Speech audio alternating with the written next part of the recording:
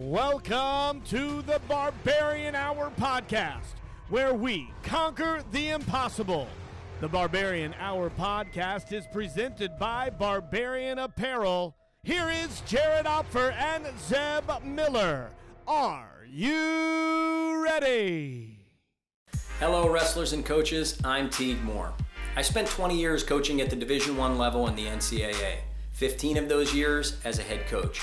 During that time, I helped a lot of wrestlers and parents navigate the recruiting process. I've now opened my own consulting business to do just that, to help you navigate the recruiting process. There's a lot of unanswered questions. How do scholarships work? What program would be right for my son? Or better yet, what coach would be right for my wrestler? I can help answer these and many other questions. Feel free to email me or call me at the information listed below, and we can set up your first consultation today. I look forward to working with you and helping you make the right choice. Oh, man. Coach Ferraro from Clarion is going to be our guest tonight on the Barbarian Hour. I am pumped. Coach Ferraro, 8th year's the head man at Clarion in Pennsylvania? Yeah, 8th year. How many years total on staff? I've been here 10. 10. So were you under Dernlin for a year? No, the way it worked actually was so Derns came from Penn State to Clarion and brought Troy Letters with him. Okay. And Troy and I were close. We spent a long time working together, and actually we wrestled together as kids at Waller's camps. That's how I got to know Troy. And then we worked for Waller, which is a pretty crazy experience in itself. Old Man Waller. You work for Old Man Waller. And Troy and I that worked. That guy's good. I like Old Man Waller. Yeah, he's one of my favorite people on earth. Love him. He's a good dude. And I could tell stories for the next 5 hours about Coach Waller. But that's how I got to know Troy. And when Troy had an opening for an assistant, when he got the head job, he hired me. And I'm local, so I'm in a unique situation where I grew up kind of in this area and had a lot of local contacts. So it made it a pretty natural transition. And I was teaching and coaching at the high school level at the time, and I didn't really love it. You know, I was kind of fed up with working in the schools. And Troy knew that because we were close, and he had a chance to bring me on, so he did. And, you know, the world works in crazy ways. And, you know, when he left, I got the job. And, you know, always thankful to that guy for giving me a shot and getting me started at the college level. And it's been a pretty crazy ride that I never could have predicted. So was it went Tig, it went Dernlin, it went Letters, it went Ferraro. Is that the progression? Did I get that right?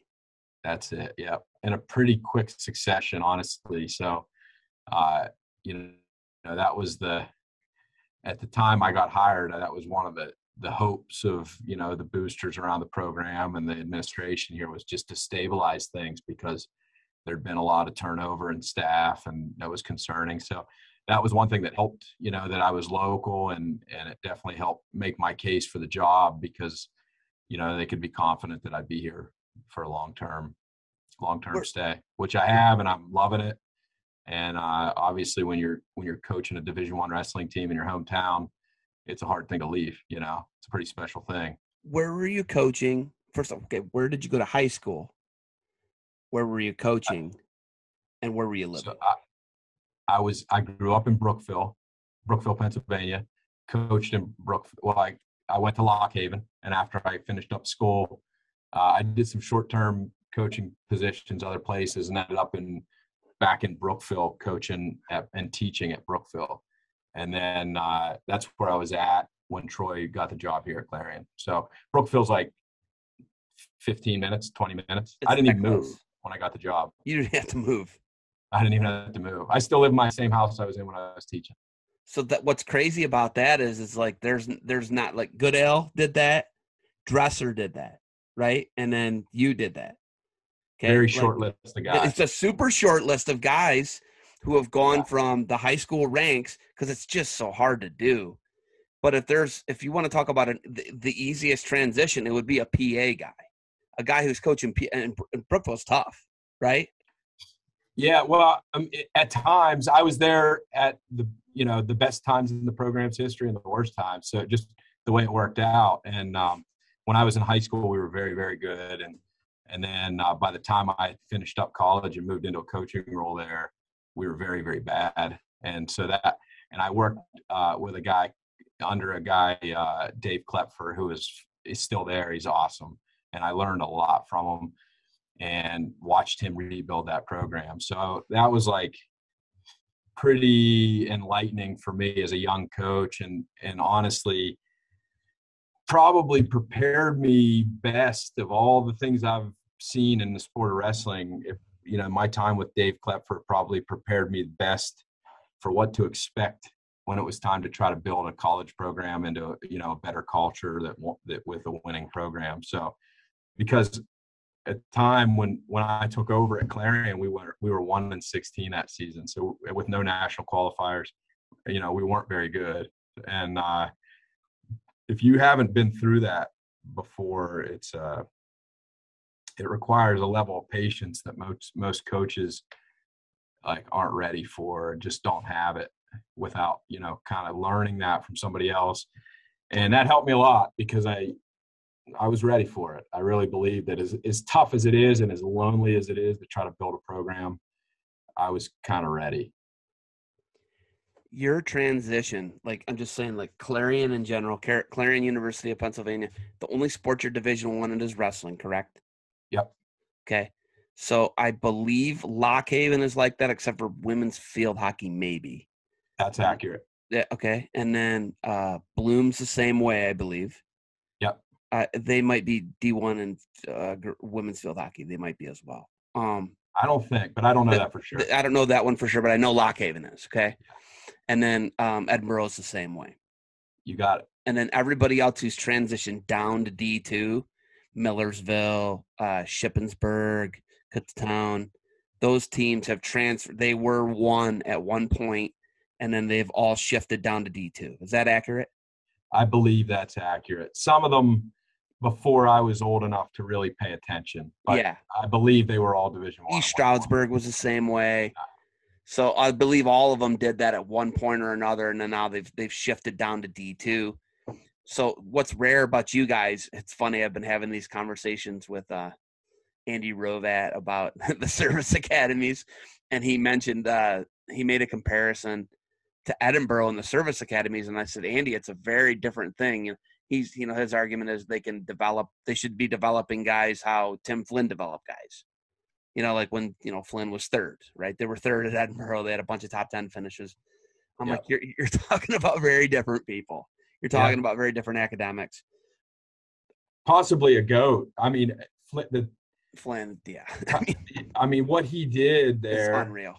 It's I'll tell you who I think of a lot when people talk about Flinny is Bubber, Coach Bob at Clarion. Now, it was a different generation, and probably a lot of people that are listening to this aren't old enough to really understand, but Coach Bob at Clarion did a very comparable thing to and honestly for a longer period of time than longer period of time. Okay, so for people who don't know, Coach Bob Bubb, the National Coach of the Year award is named after Bob Bubb. Bob Bubb was the longtime head coach for Clarion in the 70s, the 80s, and the 90s for the Clarion Golden Eagles in Western Pennsylvania. And like I said, I don't know if much more needs to be said. He coached so I think it was Shallis. Did he coach Shallis? Coach Shallis, yeah. Shallis, Kurt Angle. Yeah. Right? His transition out would have been Kurt was towards the end of his career, but definitely coached both of those guys. That's crazy. Yeah. And then if you look at that, the first time you guys had two NCAA champions with Shallis, and who was the other one? Gary Barton. So they won together, right? Same year. Okay. Yeah. You guys aren't in the top 10 because you weren't eligible as a team because you were a different division. Yeah, and I would love to go back and learn all about that because I hear people say that, and I don't really understand the structure at the time. Well, I think it was like there was a national division and a college division, right? And what it was like when D2s and D3s, like what Hasselbeck did, right? I know Mark Haywald did it in D3 for John Carroll. I mean, those are just examples that jump off the top of my head, right? and that was when you could wrestle up a division. When you wrestled in your nationals. So I believe that was like 3 weekends in a row of championship tournaments for those guys.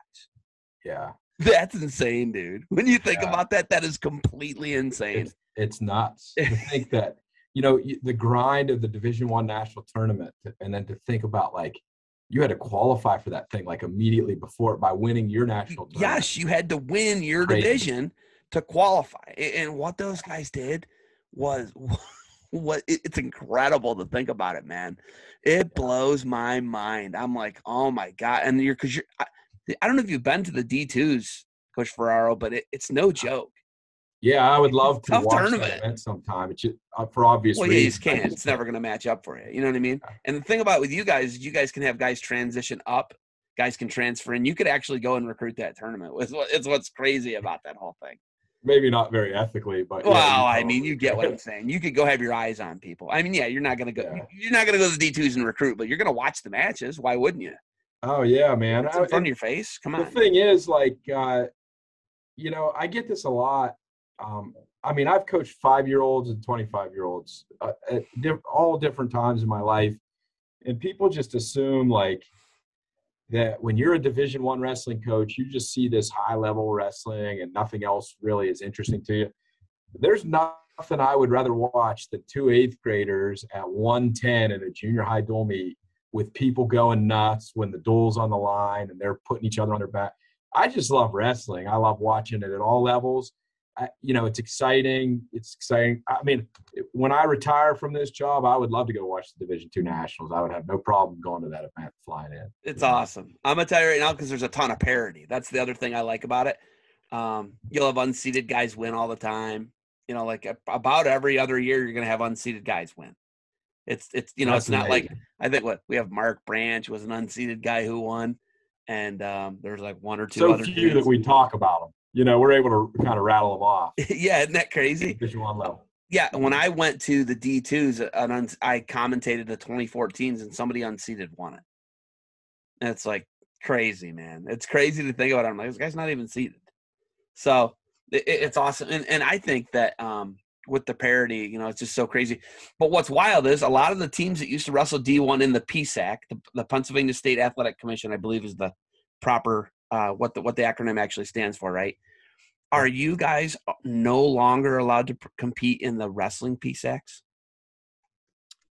So I don't know that legislatively there's anything that keeps us out of it, but here's how kind of it transpired. When we were in the EWL for a long time, and then we were also competing in the PSAC tournament, there was a big debate among all the institutions in the PSAC about whether the D1s should compete against the D2s. Very mixed feelings. My opinion of it changed throughout those years. We fought for a while to keep the event intact with all the schools that were in the PSAC that sponsored wrestling. And then as that debate was kind of coming to a head, we moved to the MAC. And when we moved to the MAC, there was just enough of an appetite at that point to say, you're done in the PSAC, you're done competing in the tournament, you're a MAC institution when it comes to wrestling. And it really did kind of simplify everything for everybody. So that's kind of when it ended. And, it was a cool tournament. And I think the tradition of it was hard to let go for a lot of people. And I get it. I didn't want to see it end. I was one of those people. But it made sense. It made sense when we went to the MAC to make that move. I covered a couple PSAC tournaments. I actually just found the videos from like 09, 10, and 11. I covered all those PSAC tournaments, and it was always a December championship.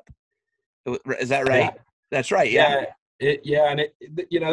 There's a million things that made the event like controversial, whether we should be doing it or not. And even the timing of it was one of those things, and the D2 institutions, I think it would have made more sense for them to move it back in their year, but the D1 schools didn't want that for, obvious reasons. There's a lot going on later. But it was cool. And honestly, I'm friends with a lot of those guys who coach at the D2 schools in Pennsylvania. So it was a great time to see them all, compete against them. And then, now I really don't get to see those guys a whole lot, and guys that I consider friends. So, just like anything else in life, you move on and, different circles. Okay, so we talk about the 70s, the 80s, the 90s Clarion teams. All the D1s that are still remaining that are former PSAC schools, well, they're actually currently still PSAC schools that don't participate in that wrestling championships. Bloomsburg, Lock Haven, Clarion, and Edinboro. All of them at one point or another in the last 35 or 40 years have had top 5 finishes, top 10 finishes in the NCAA tournament. You had the Bonomo brothers at Bloom, right? Yep. You had obviously Colat and Coach Rogers were on the same team in the late 90s for Lock Haven. Yeah, I think Lock Haven finished 5th once. They were 5th that year, right? Yeah. Obviously, 2015, the recency bias, Tim Flynn and Port, AJ Shop, Vic Avery, Dave Habit was in the final. I mean, they had an incredible team. Obviously, I brought up, we talked Eric Burnett and Kurt Angle were All-Americans in 92, and you guys finished 7th, I think it was. Yeah. Right? I think Clarion was 5th earlier on. That was probably the highest finish. But and then there were those years where maybe the score didn't count because of the reasons you discussed earlier. But, 7th sounds right, that 92 year that Kurt won. No, I'm telling you. I'm not asking. Oh, you're right. Okay. I'm telling you they were 7th. Yeah. Because awesome. I talked to Eric a lot. Obviously, he's one of my best friends, Eric Burnett. Obviously, he just got inducted into your guys' Hall of Fame. Just an awesome He's a rock star, man. He's awesome guy. They don't make him better as far as people, but so I have a firm grasp on the type of guy Bob was, and then I obviously did work with Tig when Tig was the head coach. When I actually had a contract, my GoHioCasts, we had a contract. I don't know if you know this. We had a contract with the EWL for 3 years. And then it was we created a website. It was when Martin Floriani was just figuring out kind of like, how is Flow Wrestling going to make money, right? So I was like this affiliate.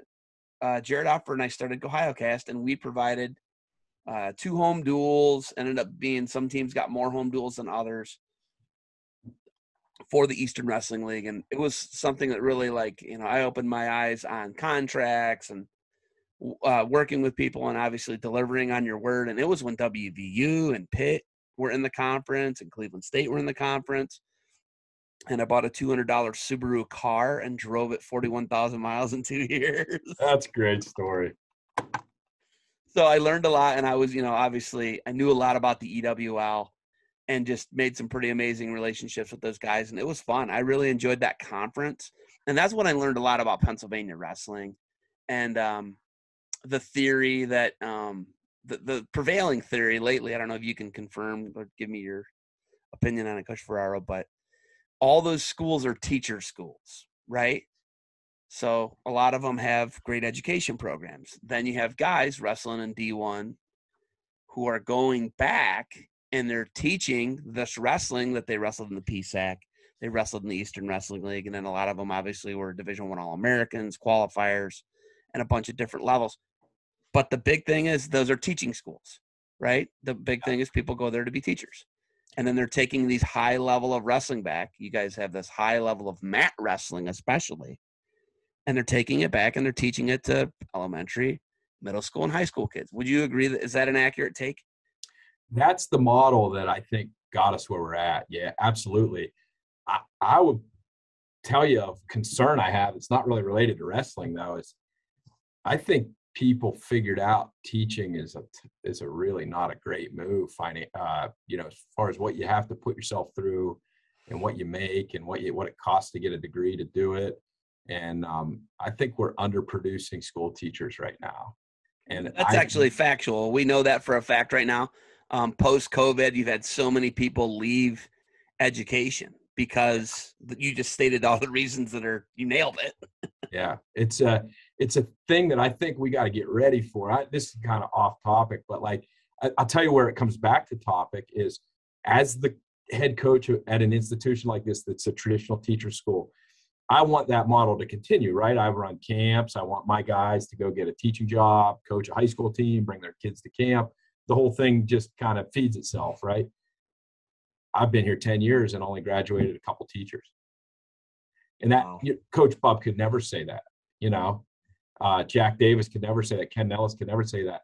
Those guys were producing teacher after teacher after teacher because it was a logical move to go to a state institution, get a teaching degree, go get a teaching job, and have a pretty good lifestyle. But it's a tough job. It's getting tougher, and it's you know, I worry about it, honestly. I worry about it, and you know, it's such an important role. Is Robson Tobin still a teacher in the area? Yeah, he was an All-American in I think 94, 95. That sounds right. Yeah. Yeah. So Rob is he PE?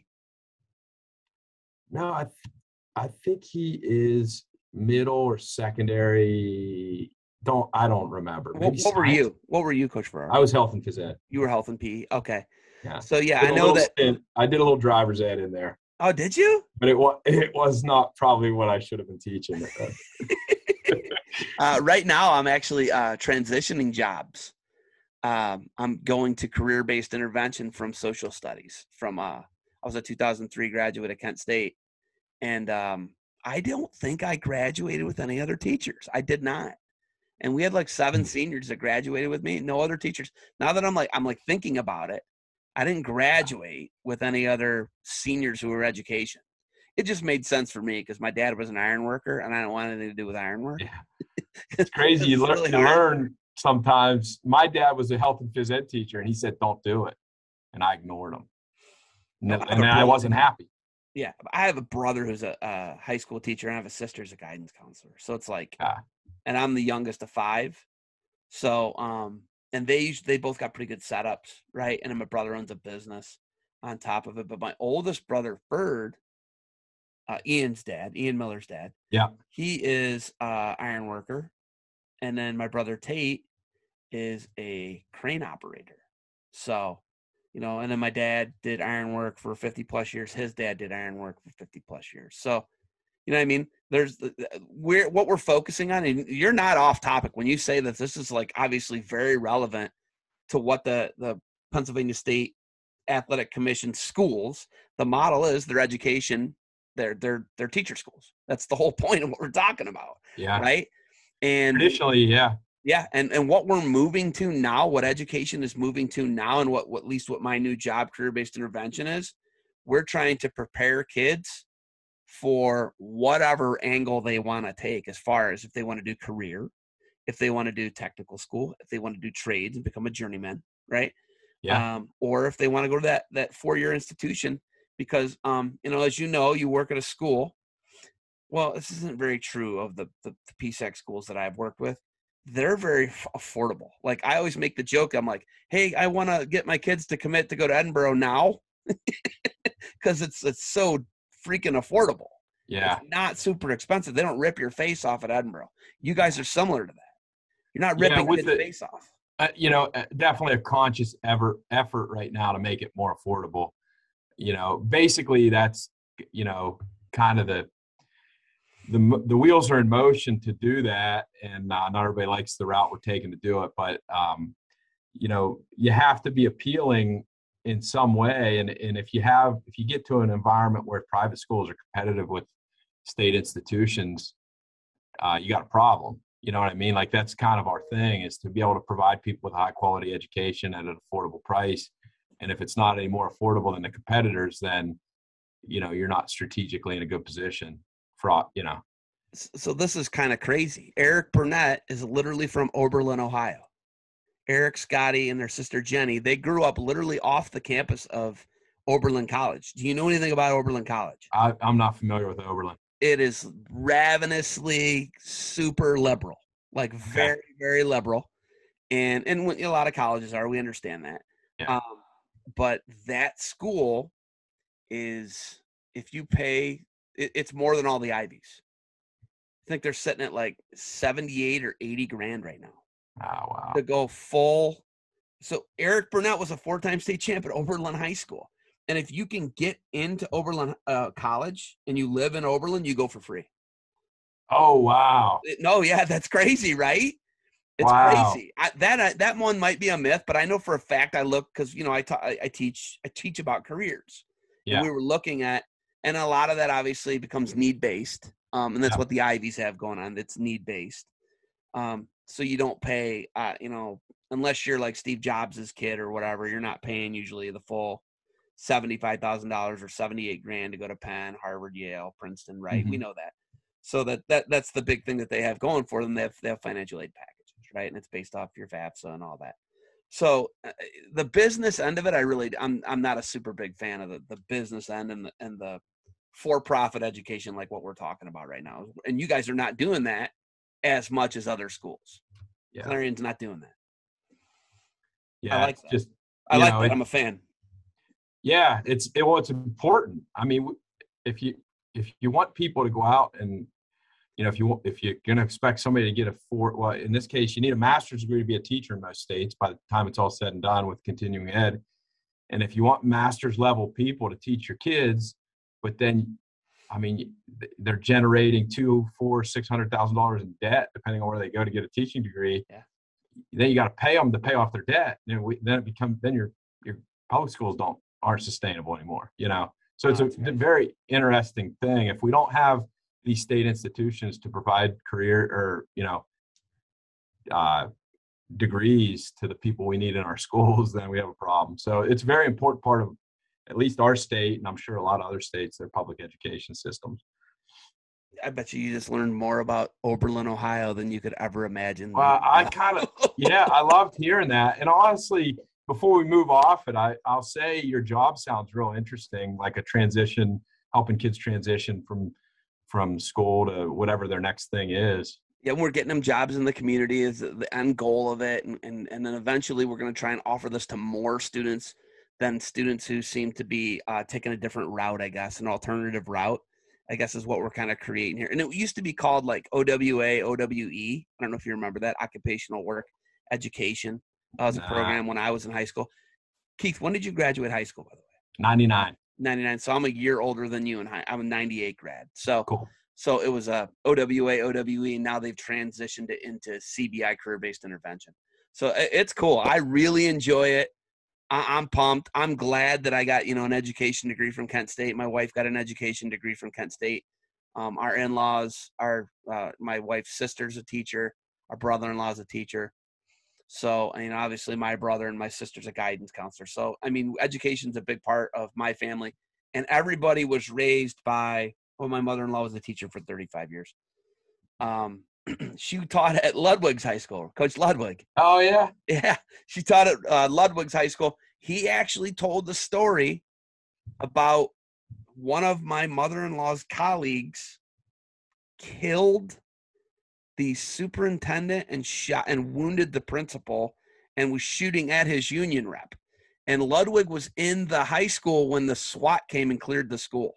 Come on. No, dude, I cannot even making it up. Oh, wow. Yes, Ludwig told it on the Barbarian Hour. It's crazy, dude. And my mother-in-law was pulling in and waved at the guy because the guy, it was a disciplinary meeting because the guy was this real erratic, bizarre guy.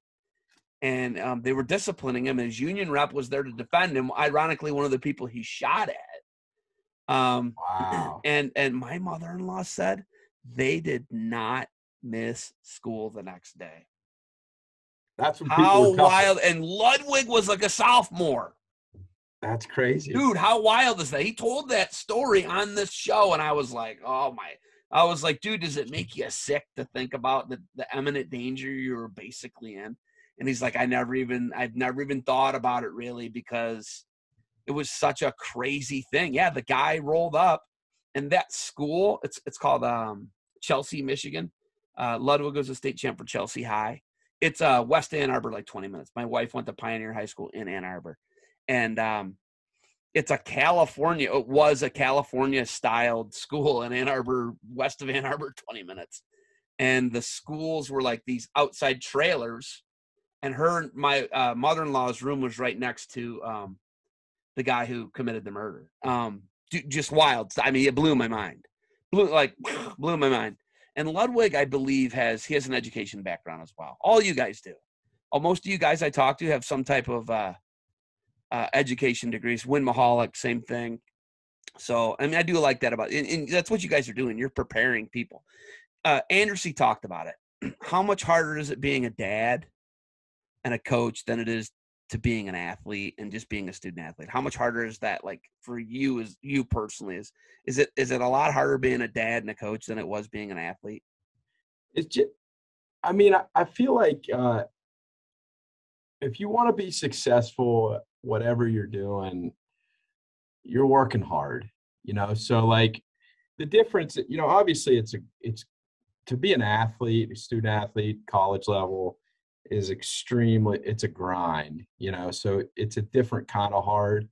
But like the thing, when you have a family and you're trying to do this career, the thing you're doing is like you max out, you're going to max out your time, and you got to find a balance that works with your family and your job and everything. And then what I think, once you reach that point where you hit that sweet spot, and it's different for everybody. I mean, I've seen single assistants who can work 80 hours a week consistently. Some guys might need to back it down to 50, 60, some guys probably try to get done on 40.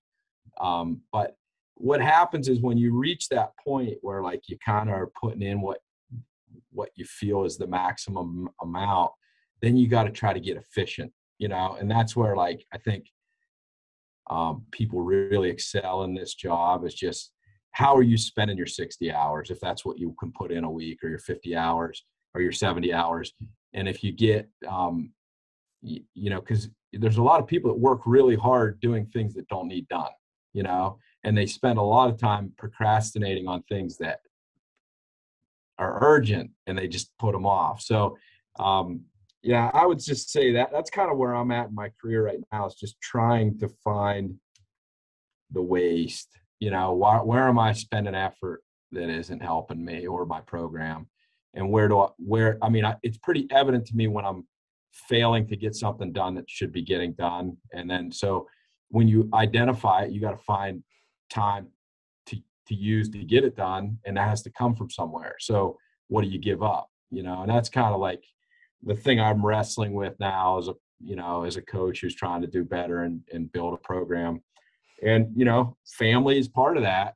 Luckily my family's great, they get it, and I try to be efficient with my time when I'm not working, and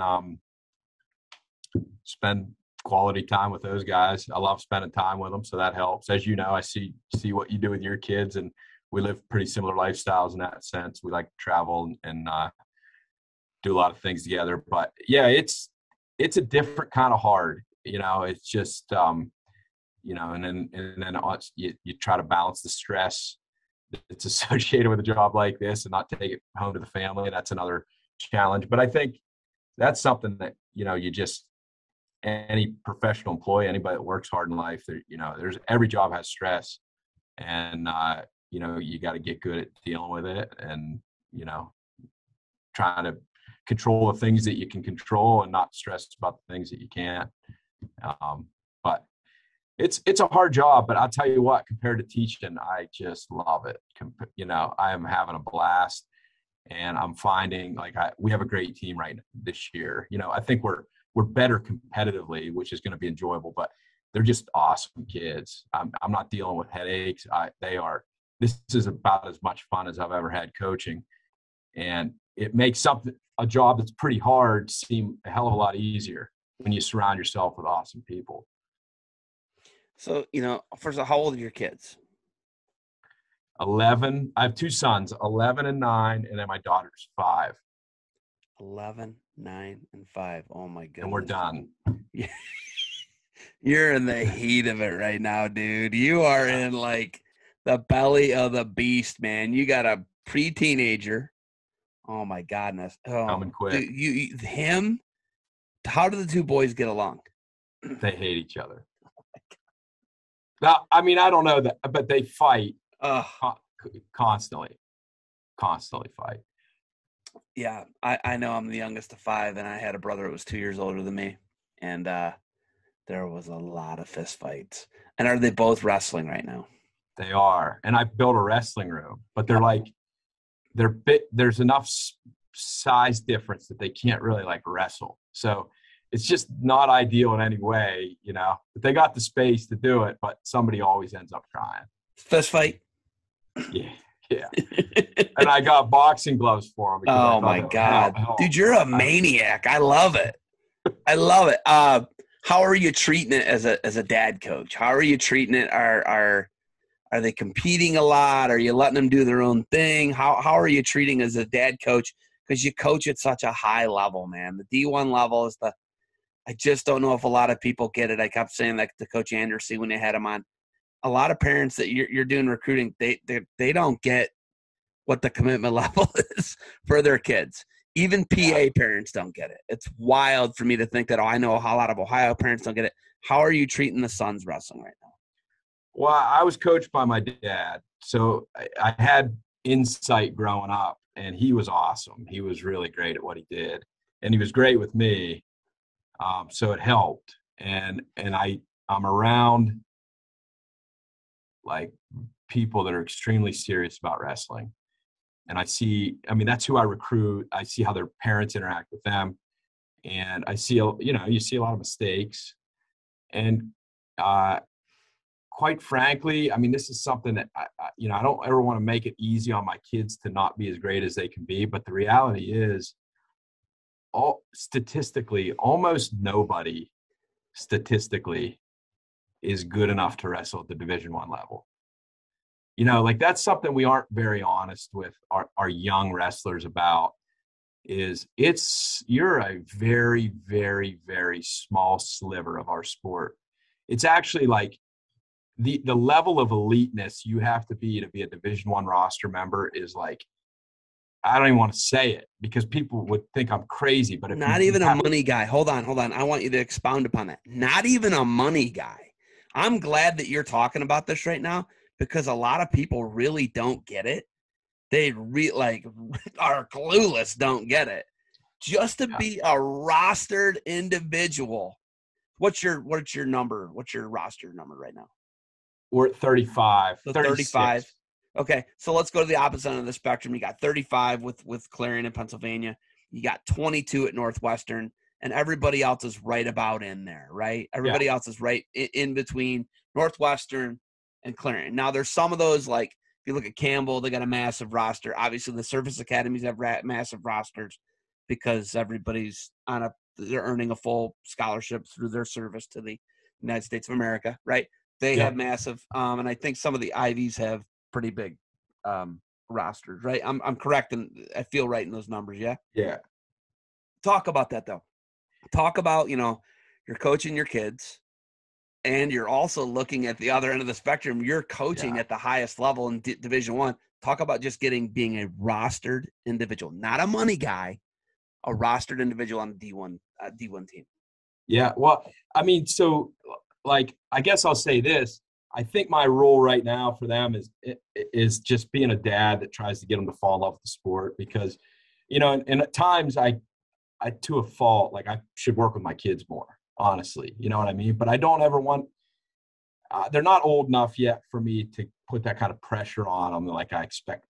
I just want them to love it, and at the end of the day, if they end up wanting to put the time in and have the skill set that they can be great and wrestle after high school, and they want to do it, I would love that. I will support them. But the reality is my kids are wrestling for the same reason anybody else's kids are wrestling, because it's the best way to learn how to be a great person. And, you don't have to be a Division I wrestler or a college wrestler at all to get those beneficial lessons that, the countless number of presidents and leaders and CEOs who attribute their success to the sport of wrestling. Those people weren't all college athletes. They weren't, even some of them weren't even good, but they learned important lessons in the sport. And that's why my kids are in it. They're not in it because I'm a college wrestling coach. They're in it because I think it's a great sport. I want them to love it. And, the amount, if you look at it statistically, the amount of people who end up wrestling in college is pretty small. Though I will say the one thing we're doing right now as a sport, we've just totally hacked and annihilated our Division I, Division II institution or programs, but we're doing a great job of growing at the lower levels now. At the NAI level, Division III level, I think is growing. Obviously, women, it's outstanding what's going on, which will in turn save the men's side. So I would say this: if you want to wrestle in college, if there's a kid out there that maybe isn't the greatest, there's a place for you. If you set your sights on it and you say it's important to yourself, there's great opportunities. And I'm just coaching at one of those opportunities, but there's a lot. And obviously the opportunity to wrestle at the Division I level is a special thing. We try to remind our guys of that a lot, that they should have some gratitude for just the ability to be where they're at and enjoying the sport that they love at such a high level, because they really are elite. That, even the average guy at this level is an elite athlete. Talk about that just being a rostered guy. Talk about, we're discussing that, obviously. Do a lot of the kids you recruit, how, do you get a lot of deer in the headlights with parents? Yeah. What is the understanding level of what Division I commitment is? I think in general, all student, you go down to the softball field and talk to any parent there. Every parent probably is a little bit skewed on how the talent level or the ability level of their kid. That's just, I probably am, you probably, it's just human nature to be like that. But you see it when you recruit them, especially when you start talking about money, and you hit on it. There's 35 athletes on my team, and that's a big team, but even the smaller teams, they're limited to 9.94 rides. So you're talking on the smallest teams in the country, 20 roster members, half the kids. If you put 9.9 guys on 4 rides, then you got half your teams on no money, or so, it's never like that. It's distributed some way. Every program does it differently, but I'll say this: there's a lot of walk-ons in the sport of wrestling. There's a lot of them, and I can tell you, I was. Yeah, there's a lot of good ones. A lot of really good ones. Yeah. It's crazy to think about it. It's just so hard, man. It's just so hard. The grind, the cutting weight, the going to classes. You're there to get a degree, not to become a professional wrestler. That's the other thing that people lose focus of. They lose focus that you use this vehicle of wrestling to get you through the degree.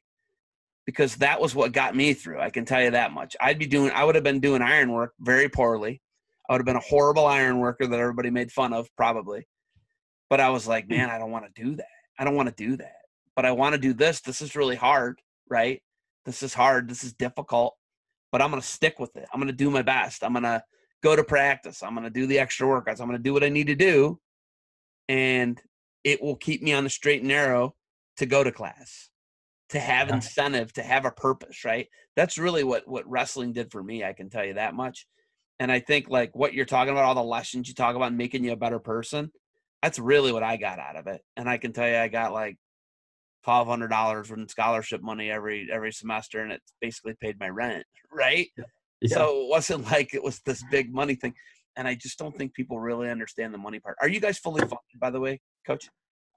We're not quite, but we just got we're close. You're close. We just got a huge influx of money in the last year that has really helped. Yeah. And then you guys, what are you? Yeah, we were around half the allotted amount, give and take each year. And we have a great athletic director who, everything for good reason the state system is about return on investment. And you can complain forever about you're at a disadvantage and you can't compete because X, Y, and Z, and it's not fair because you don't have this or they have this.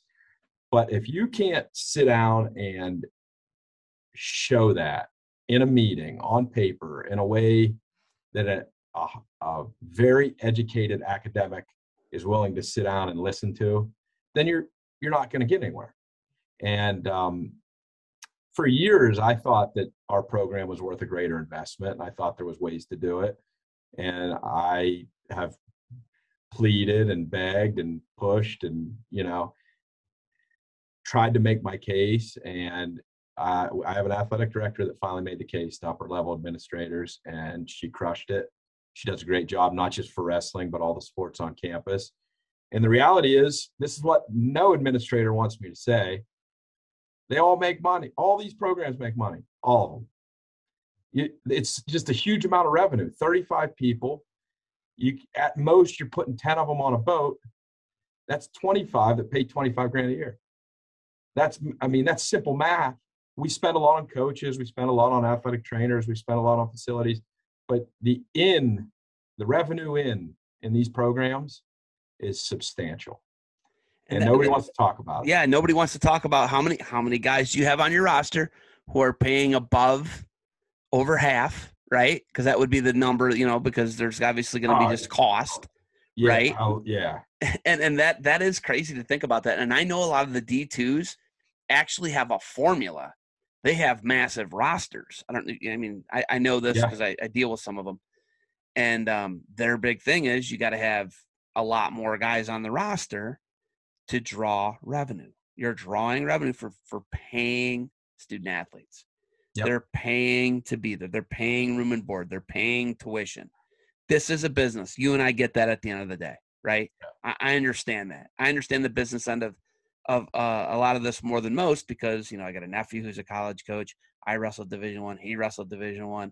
I've been in this since 98. All my older brothers wrestled for Ohio State, right? So I understand this. I remember I was on the ground floor when Russ Hellickson and Jim Jordan came and recruited my brothers, right? They recruited my oldest brother, Ferd.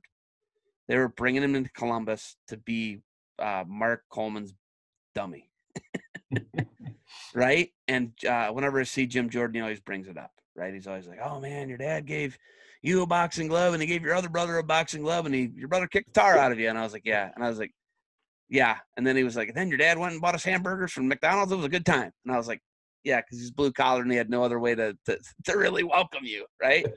So I've been seeing this, right? I've been seeing this since that was 1986, man, right? So I've been around the game. I understand it. I get it. And like you just said, there's a lot of revenue being brought in for rostered guys who aren't scholarship guys. Yeah. So it's a fact. The fact that you just brought that up makes me feel better because not a lot of people want to talk about. You know who I think has gotten better at making the case is the NWCA. I think Mike Moyer is like very keenly aware of that. He does a good job of, when there's a program that's kind of in trouble, he does a good job of pointing that out. But I think you have to really get an administrator's attention because what happens is they think this is how simple some of them really are. They think these 35 kids come here for bio and that they say, hey, this is how an administrator's mind works. While they're here, they're going to wrestle and we're going to pay for the coach and all this stuff that costs us money so they can wrestle while they're here. But they don't understand 35 out of 35 in every single one of these programs chose this place to wrestle here. And once they understand that, they're like, oh, wow, that's where the money's coming from. And it makes it a lot easier. And I honestly think in certain states, maybe not every state, but Pennsylvania is a great example. You can be successful and still make a bunch of money.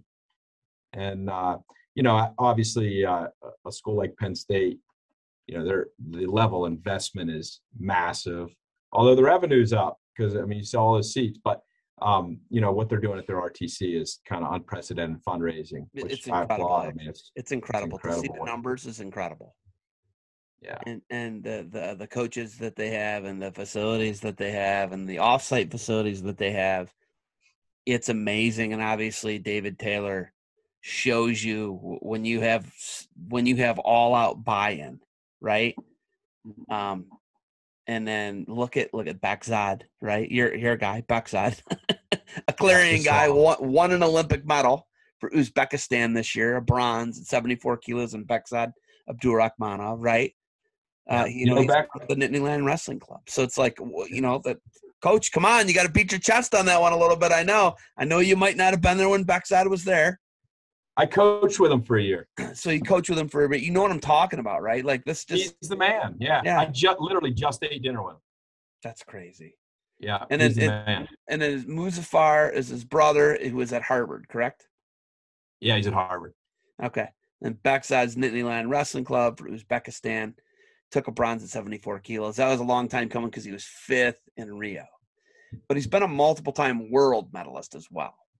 2-time world bronze. Yeah. And then Olympic bronze. That's your guy, though. That's your guy, but he's in the Penn State Nittany Lion Wrestling Club system, and it's really hard for you guys to sit there and make an argument and to poach a guy like that away with the workout partners. It's unprecedented what they've done, right? Yeah. We're talking about Clarion here, not Nittany Lion Wrestling Club, okay? Now we got to stay I want on to be track. great. I want our program to be great, but I'm a rational person too. I get it. Okay, so you look at the current roster and currently what you guys are doing. You just had a massive overhaul of Tippin. I got an invite.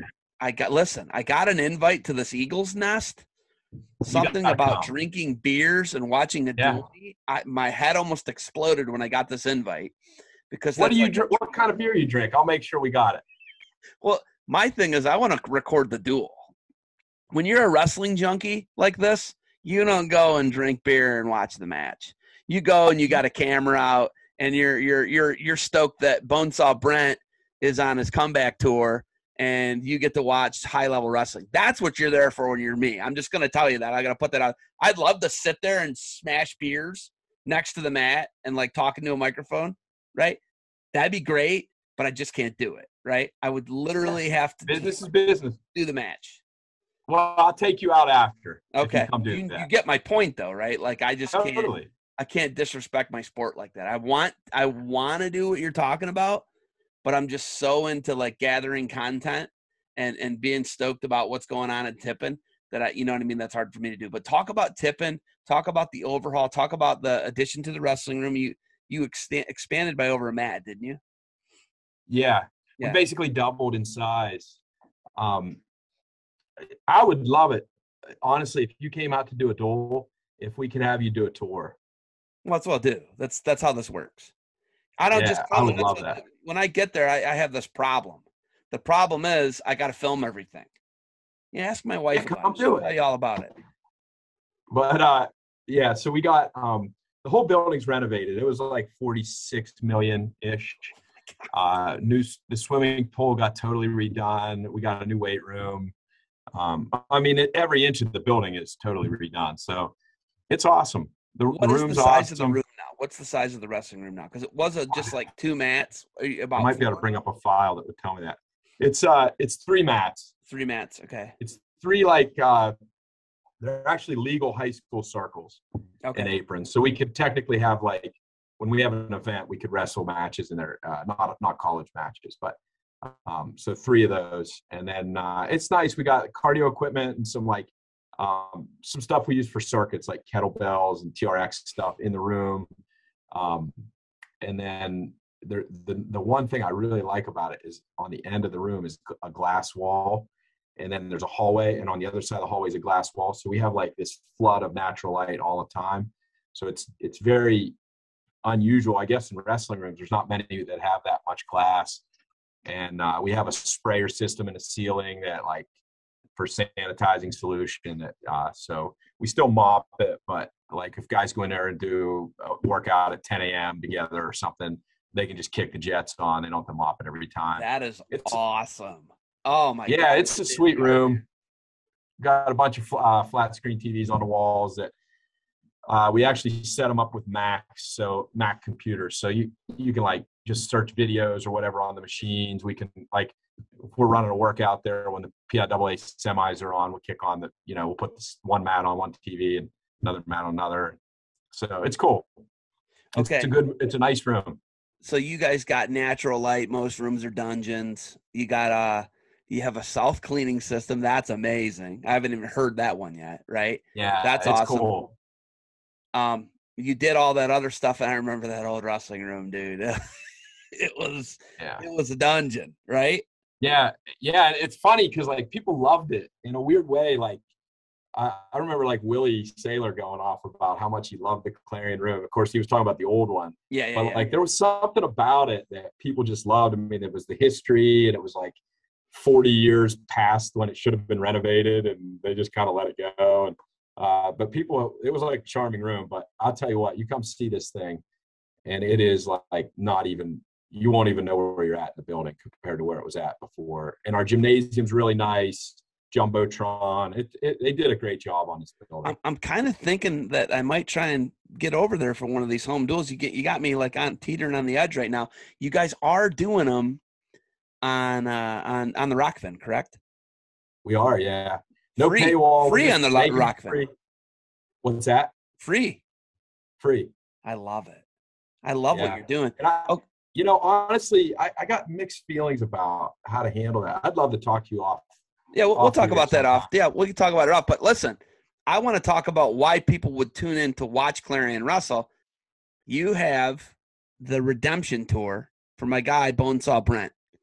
Brent Moore, ACC champion at Virginia Tech, right? Had some concussion issues, right? Left the sport. Oh, man, I just saw a picture of all three of them last year at the NCAAs. Oh, I saw that. He's massive. He looks like he weighs 180 pounds. It may be more. I didn't bring it up to him. Massive in that picture. And Mitch, who's at Oklahoma, Mitch is sawed off. They're kind of built different, right? They're not, because Mitch is super sawed off. Brent's taller and lanky, right? I'm like, oh my God. And then Nick also wrestling 49 out in JUCO in Oregon, right? So it's like, see these three guys. I'm like, oh my God, he looks like a different human. Tell me about the story of Brent Moore, why people should tune in and watch Clarion Wrestling, and tell me about, like, cause I'm just fired up about it because he's an Ohio guy, he's a Graham guy. I'm fired up about it because I'm a redemption guy, and I know how hard this is. I know how hard it is to leave. I don't really know how hard it is to get up to 190 pounds and jump down to 49, but talk about. How do you not cheer for that kid?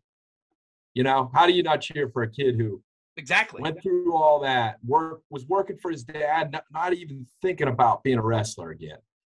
And he just got an itch. He said, I'm going to do it. I'm going to figure out a way to see if I can do this. And he did. And they were like, and I watched, like, honestly, one of my assistants, Brock Zockerl, just hustled his butt off and explored every option, and obviously we have a really good compliance officer that Brock was working with to try to make this happen. And they hustled and they got him eligible. And then, you know, that was just the first step. There was a lot more to it. I mean, you're talking about a guy that weighed maybe 200 pounds. So, you know, the one thing that, like, we had decided as a staff that we were not doing a great job of on our team was, like, our weight management, and just, like, not necessarily making weight, not making weight, but just, you know, not performing great because guys were mishandling it or not being disciplined with their weight. So, like, it's kind of a focal point. We want to improve. That's one area we thought we'd get better. So we're running things pretty tight. And here's this kid who has to lose 50 pounds to get to the weight he should be at. So we were balancing all this and just trying to be kind of understanding of his situation, but also kind of up against trying to be consistent with everybody on the team. And he just manned up and realized what they're trying to do is something that's important for their program. And he got tough and did not make it hard on us. You know what I mean? And he had a much bigger task to get down to fighting weight than maybe anybody I've coached, honestly. I'm not saying that it's not the right weight for him, but he was overweight. And he worked his butt off and got down. And each competition, it's become less of a factor. And, I mean, he's looking more and more like himself every single time he steps on the mat. He's had a great attitude. I really didn't know what I was getting into. I'll just be totally honest with you.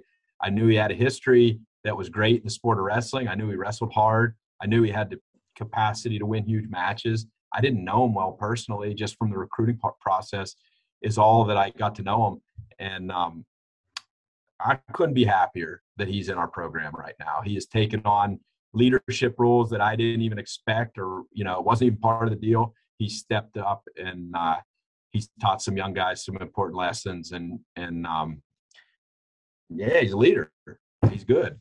He's good in a lot of ways. How many does he just have this year left? Because I know there's all this wacky stuff with COVID. Does he just have this year left, or could he have another year?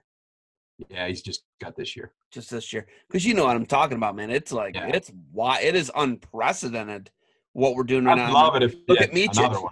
Look at Micic. Look at Nick Soriano, right? Like, look at what Micic is in the 8th year, I believe. Yeah. That's insane, right? And we're talking about a guy who left the sport in Brent Moore because it was concussions, right? Yeah. Right. I mean, that's crazy. Yeah. That's crazy for him. It's the ultimate redemption story. And what I love about it is it's at Clarion. It's like, the Clarion University of Pennsylvania. That's what I love about it. I'm already inclined to being an EWL guy, a former EWL guy, a PSEC guy. You already know that, right? It's how I built my business. It's how I'm lucky. I'm lucky that I said this to Win Mahalik. I'm glad that Flow Wrestling doesn't take the ball and run. I still have access to programs like you. I have access to the Bobcats. I have access to the Golden Flashes in Northern Illinois and Central Michigan and Cleveland State. And I'm thankful for that because they haven't gobbled you guys up yet and put you under contracts. I can still come and film a duel if I want to here, there, and everywhere, right? Can't go in the Big Ten and do that, right? I can't put that content out there. That's why I get fired up, man. That's why I don't go and get drunk in the Eagles' nest and I film the duel. You know what I mean? Like I'm just super thankful for opportunities like that. You know what I mean? Like when and I'm sure you kind of feel the same way that there's someone like me that gets fired up like that about Clarion Wrestling. And wrestling. And I appreciate it. I love it. It's part of what makes small school Division I wrestling so awesome. It is like no other. Here's my favorite one.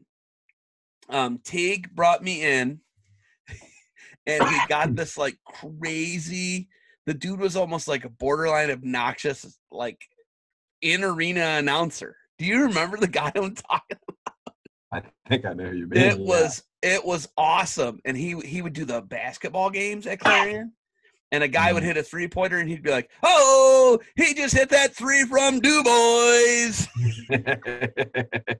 And James Snapper Fleming would torture some poor person, or Beckside would kick the tar out of someone, and this guy would go off in tipping. I was like, this is what it's about, right? And then I got to cover all those Oklahoma State and Iowa and Ohio State at Edinburgh, right? So I got to do all this stuff in all these gyms. It was amazing, man. It was always fun. Stutzman was at Bloomsburg at the time. I loved that. He had a good run there too. Yeah, no, he had a great run. Yeah. He had Moley, Spade. He had some really good guys, small Americans at Bloom, and it was always fun to just go cover it. And I just love the gritty style of wrestling, man. I'm just a big fan. And obviously helping me start my business and get it kicked off and continues to enable me to be a fan and a media personality with it. The EWL is a big part of that, and I'll always be indebted to the EWL and schools like you guys. So I'm just pumped about it. Hey, we're getting near overtime here. Are you good to go a little bit overtime with me? I'll stay on for a bit.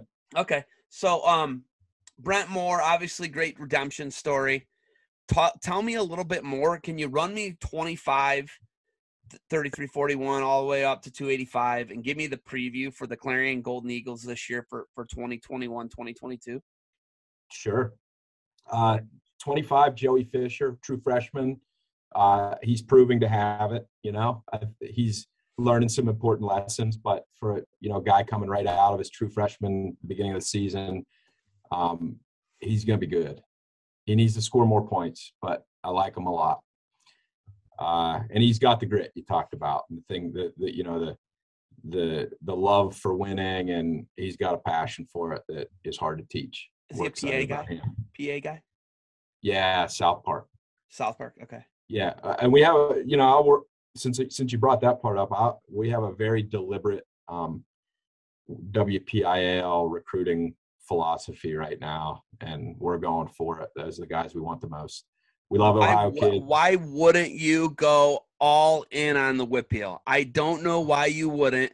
Pittsburgh and the WPIAL is traditionally one of the top 3 hotbeds of wrestling. There's no question. Obviously, the Lehigh Valley has something to say about that. Northeast Ohio is great. The Central Valley in California is great.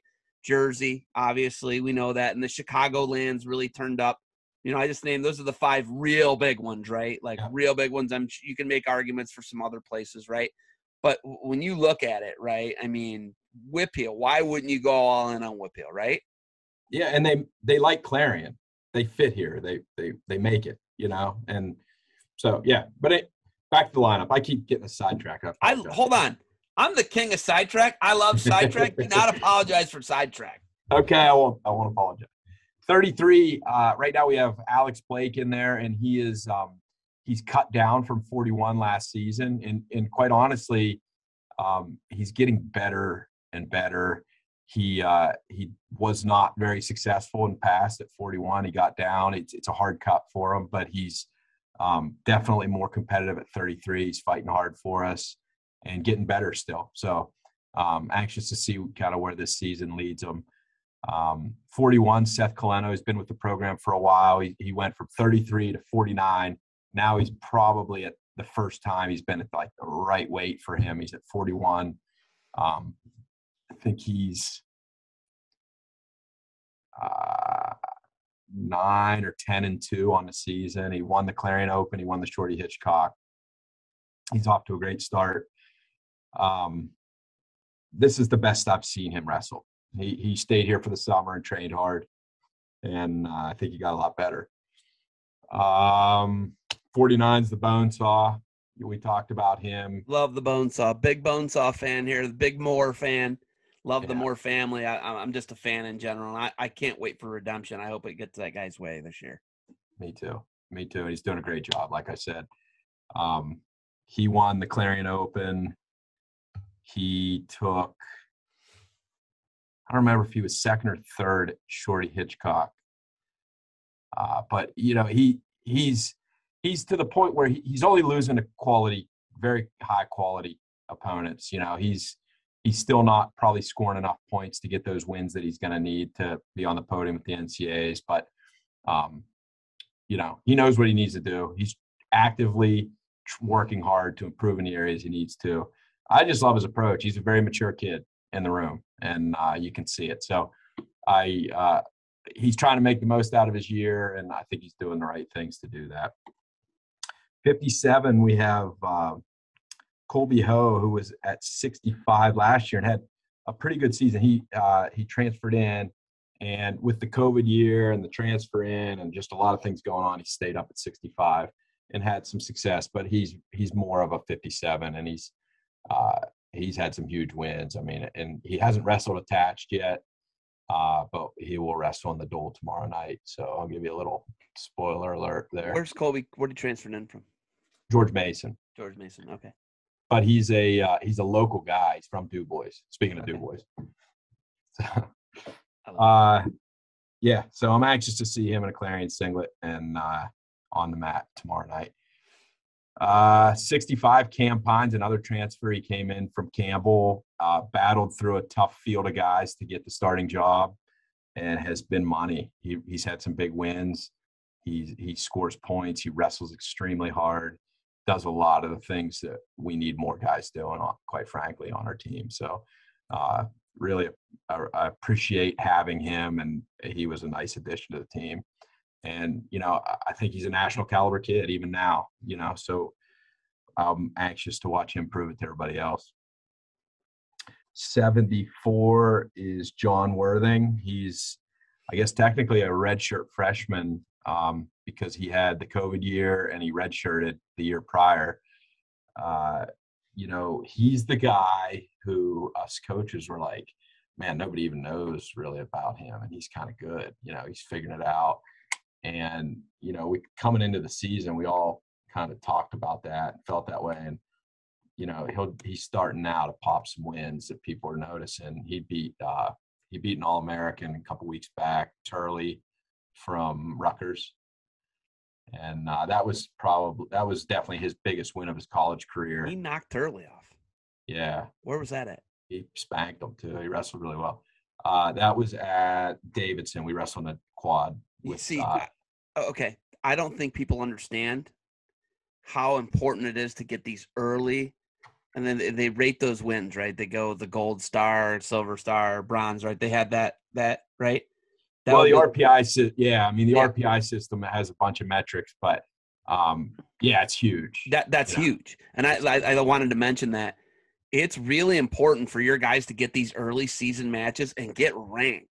I don't know if people really understand how important it is, because then it brings a qualification spot to the Mid-American Conference, and then if they don't get into – so they bring 4 spots to the MAC, right? They get 5th.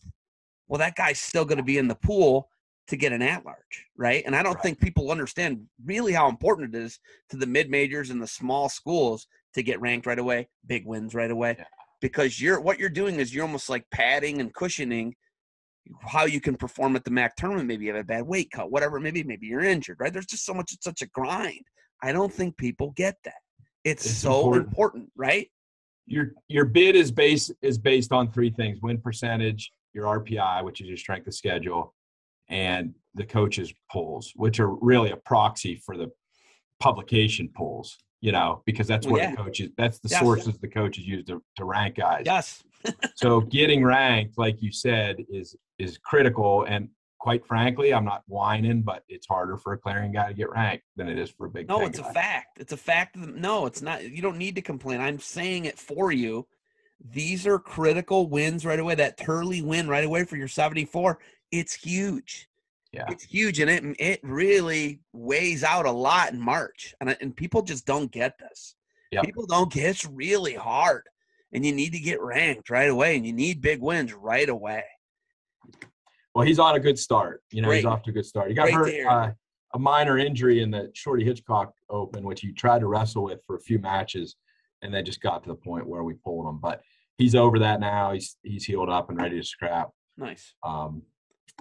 84, we had a freshman come in and knock off our returner there in the wrestle-off. His name's Ryan Weinzen, and he's battling. I mean, he's staying close with the good guys. He really is in the matches, but he's just not able to scramble with the savvy vets yet. He's not putting up points when he needs to. But we really like him. He works extremely hard. He's always trying to score points. He's close. I really believe he's got it. I think he's going to figure it out. But he's a young guy in the lineup in the fire. So who's the other guy? Looking forward to seeing him. What's that? Who did he beat out at 84? You said he beat somebody out. Max Wallabaugh. Okay. So we could see either guy, though. It's still kind of up in the air. Yeah. So I mean, that's right a spot now, that can be earned, TBD, to be determined, right? Yeah. I mean, every spot can be earned, but right now, Weinzen's our guy. He earned the spot, and we're giving him a shot to prove he can win at the weight. So nice.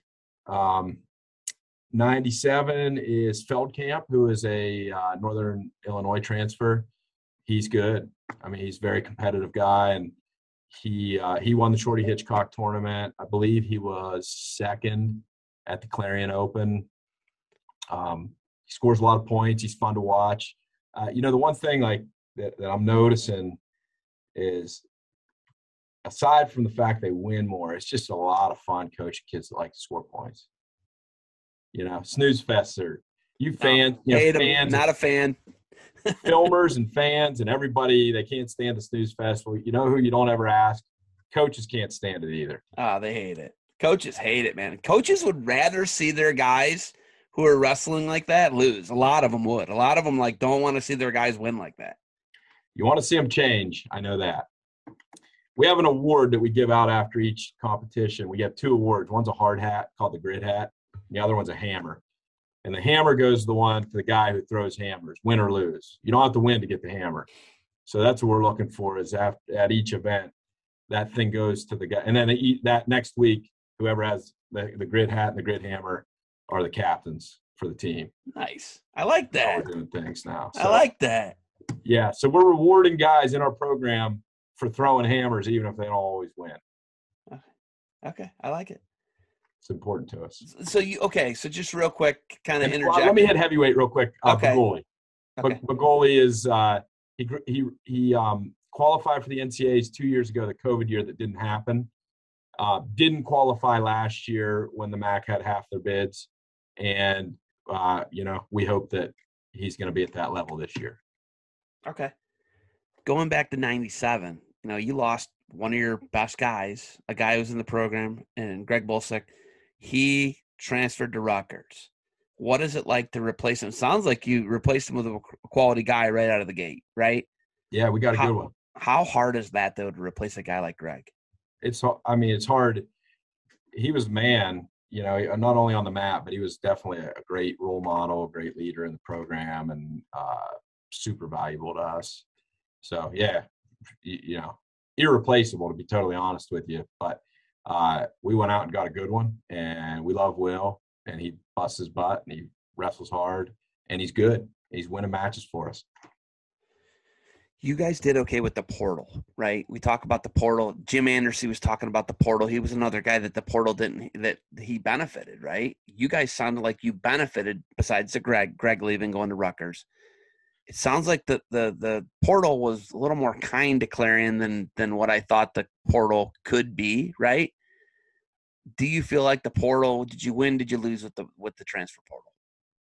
You got to be careful what you say, because next year could be a different experience, but I would say this about the portal. There was a ton of news about it.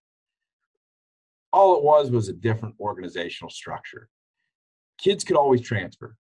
That hasn't changed. The only thing the portal did was, at the very beginning of the transfer process, you had to go to a coach and say, other schools want permission to contact me. And a coach could say, they don't have permission. That hardly ever happened. Almost everybody gave permission for a school to contact your guy.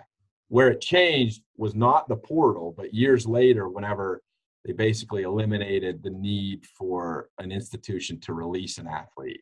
That's when things kind of changed, because you didn't have to sit. You could just go, Yeah. It's a lot of running and gunning. Yeah.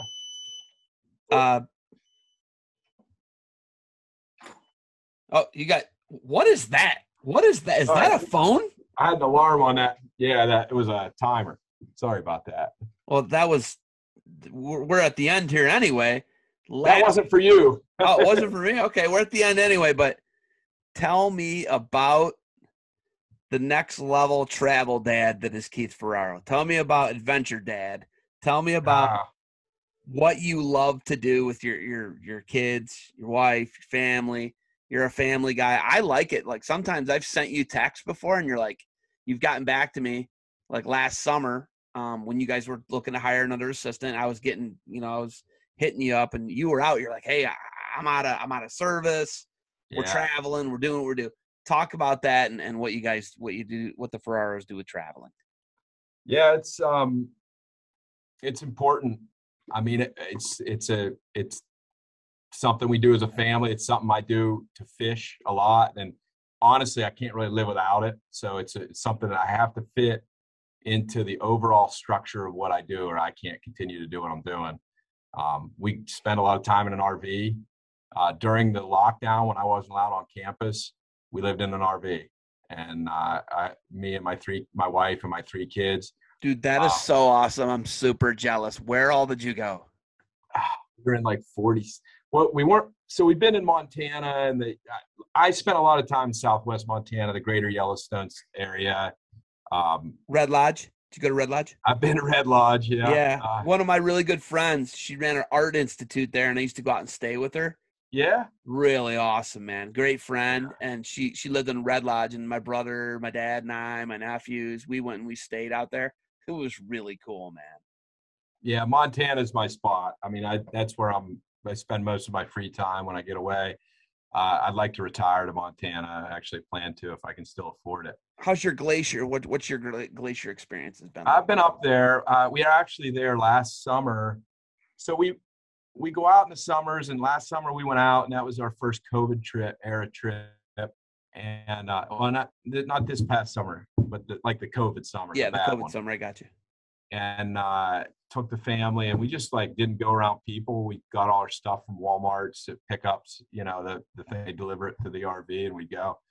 And we spent about 5-6 weeks. I mean, everything was shut down. We weren't even allowed in our office. So I just worked from a laptop, did everything from there. I love everything about this. Thank you.